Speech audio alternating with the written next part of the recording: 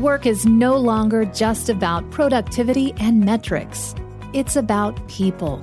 And when we focus on positivity, communication, belonging, and development, the numbers take care of themselves.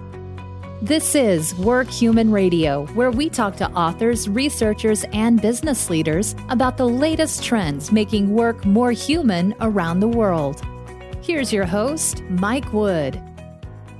Good morning and welcome to another Work Human Radio. I'm your host, Mike Wood. I hope that you and your families are doing well during this time. I'm at least happy for it being sunny out here outside Boston. I try to look for the good things in every day and keep moving forward. So we have another Keeping Work Human series episode today with Steve Pemberton, our CHRO. He's going to be talking to Liat Rothschild, who is the founder and CEO of Pact with Purpose. She's an advocate for building human connections at work, and that's what we're all about, and that's what we miss right now is some human connection. So enjoy this interview with Liat Rothschild, and take care of each other. Hey, everybody. It's Steve Pemberton, the Chief Human Resources Officer at WorkHuman. And today I am joined as part of our Keeping Work Human series. I'm joined by Liat Rothschild, the founder and CEO of Pact with Purpose. Liat, I love that name, so we're going to talk a little bit about the name in a little bit. But for our listeners, Liat is an expert in employee engagement and an advocate for building human connections in a business setting. So you'd understand why we at WorkHuman are really, really excited to talk with her. Liat, it's great to have you with us today. How are you? I'm great. Thanks so much for having me and inviting me to join you. So where are you calling us from? Yeah, so I'm calling you from Chicago, Illinois. Today it's nice and sunny, so we really can't complain. Yeah, a long time in coming, that's for sure. For a day, so well-deserved. Yes, that it is. Coinciding with this gradual reopening of the country. Pact with Purpose. Tell us a little bit about how you got started, how you arrived at the name. Yeah, well, Pact with Purpose is a corporate gifting company with a social mission. So we're all about helping companies and individuals send great gifts to their employees, their clients, their partners that really delight recipients, but also create a social impact. And just a little bit of back history, my background has been this wonderful dance between social impact and business. So I was a Peace Corps volunteer in Paraguay, so got to work with some farmers and really thinking through income generating opportunities, but then worked a lot in marketing strategies and ultimately helped chief sustainability officers think about how to use a company's corporate social responsibility dollars to both do well for the business, but also help society. And it was at that point that I thought this thing called a corporate gift could really use a facelift and a total composition change by changing the types of products in the gift and the experience and just making it totally wow recipients in terms of the products in it, where all of the items would create an impact in addition to really delighting the recipient with the item itself. Wow. So tell me a bit about how this has begun to unfold in light of COVID. Are you seeing any signs of maybe growth at scale or an acceleration? Yeah. Honestly, as an entrepreneur and as the CEO of my company, just tremendously grateful. It is really hard times for so many businesses and lots of my fellow business owners. So I feel really grateful that we're in industry in a particular company that is thriving. So we've basically seen 8x growth over the last few months compared to last year.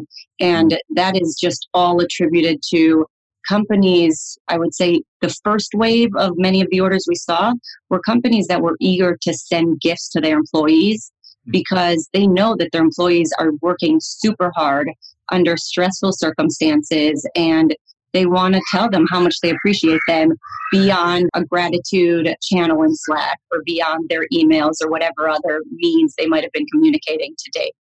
Sure. So was the growth that you've seen, did that come as a surprise to you, or was this something you could have anticipated? Well, I would say my company has been growing. I founded the company in 2016, so we've seen steady growth year over year.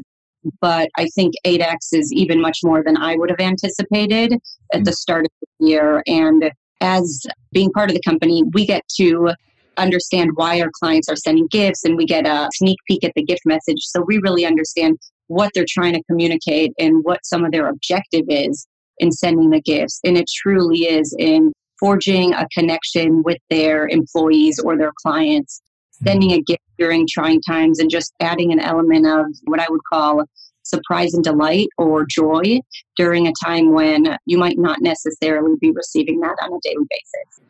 And I would imagine, too, that gift like that in these moments of uncertainty, isolation in particular, also have that same kind of effect and impact, fair to say? Yeah, absolutely. And our gifts are all about social impact, or purpose is embedded in our gift. And so each one of the products within our gift boxes comes from a purpose-driven company or a social enterprise. So, for example, we might include chocolate-covered pretzels that are made by adults with disabilities, or granola that's made by women who are survivors of abuse, who are on a path forward in terms of their financial independence. So whether it's an edible item or it's a tumbler journal, there's basically a story behind each one of the items, and we tell that story in artful booklet. So it really feels like more of an experience when you get our gift, because yes, while you are enjoying the items, you're also, the bigger experience is being part of the community that you're impacting by nature of having received that gift. Right. And I want to ask a little bit about things as we hopefully continue to get on the other side of this. And when we're looking at the gradual reopening, for example, and in America, where we're seeing just this brazen denial or complete flaunting of the guidance and the rules, given what you do in the focus on humanity and goodness, and yet we're seeing these other behaviors too. Like, have you had a moment to reflect on that at all? I mean, I would say probably it depends on where my reflection goes in a day, but yeah, trying to stay positive, which is true to my nature. Really, for me and my team, every single day, we just feel so humbled and proud and excited, honestly, every day to not just help companies or people send cheer. Sometimes they're sending gifts of condolences or they're sending gifts of get better. But it's just really been an honor for us to be part of their experience and their desire to really like extended embrace in a way that you can't do these days. And so the best you can do is through a gift. And so for us, really, it feels like the silver lining is being part of an opportunity to do good and to connect with other people at the same time. In a way, that one thing about where a lot of our attention is focused, a lot of the stories that we see, there have been a number in the last 48 hours in the African American community of just horrors, unimaginable things unfolding in America. And so you combine that with all these other things, and it can be, I think, at a casual glance, you kind of miss that despite all of that, that's still the smaller part of society, that the greater part and the part that will actually help see us through these enormous difficulties is the goodness. There's more of the goodness than there is of the darkness. And sometimes you think you have to almost have a calculated plan in your daily digest of news and information to actively seek that out. So, because there's no logical end to a relentless focus on hopelessness and cynicism. And yet you also have to deal with these major societal issues as well. So Packed with Purpose, to me, in a way, does that. Maybe I can't impact some of these things, but I can impact a small part of the world. Definitely. And I feel like the philosophical interlude for this conversation, definitely part of the impetus for starting Packed with Purpose was realizing that we could have a big impact on a number of different communities. And we source products primarily from the United States. So whether it's cities or states across the country, there's communities in need in our own backyard, right? In New York, in Chicago, in Detroit, in LA, you name it. There's basically populations in need. And there's amazing organizations that are helping them out, right? Whether it's like teen moms who are starting a new life, or it's individuals that are survivors of gun violence. There's just incredible opportunity for us to do good just by sourcing those products. And so that was really part of the idea behind starting Packed with Purpose. Like, there's a lot of things that aren't right. I can't fix all of them, but I can create this wonderful opportunity to send joy or to say thank you and express your appreciation. And at the same time, the cherry on top is that you're creating an impact in all these amazing communities across the country. So again, I feel like there's a lot of things that are challenging, and it's glorious for us to be able to come to work and do the work that we do. And all of those kindnesses create ripples, which oftentimes are hard to quantify and measure. We see in our world at WorkHuman that gratitude begets gratitude, goodness begets goodness.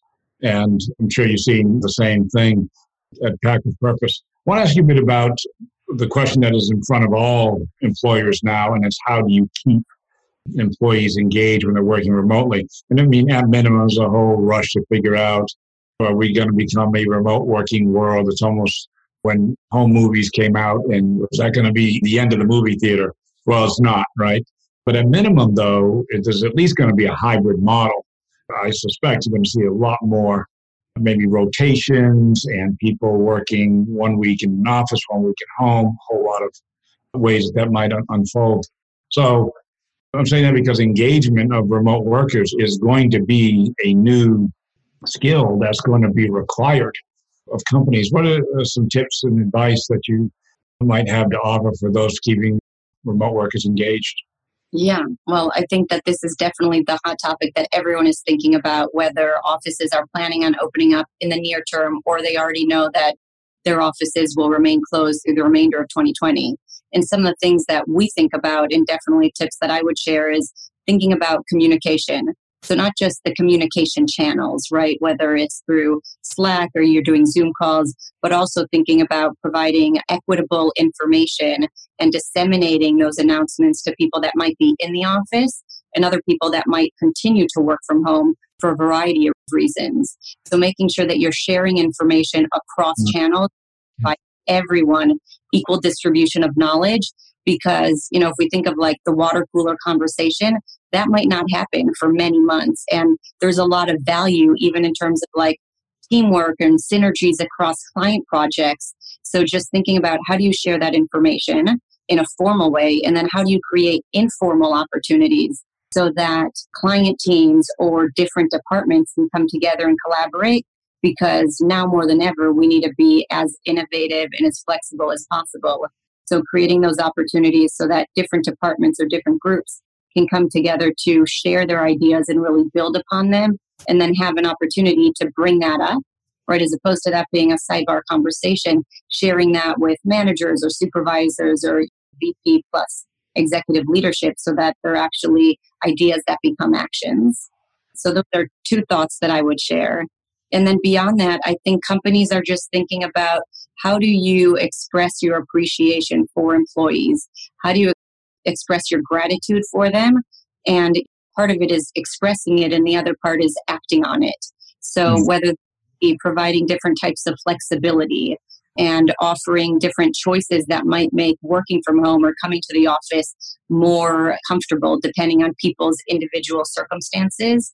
So having a really good plan, whether it's someone from HR or you've got a manager who is really having one-on-one conversations, because there's a lot of sensitivities where people, it's your colleague, but they've got a whole life behind the scenes at home. So depending on who they live with and people that might be immunocompromised or elderly or their own concerns or their own personal anxieties, a lot to unpack that I think companies now more than ever are wrestling with, or realizing it's my colleague during the day, but it's also my colleague who has a whole nother life that, at the same time.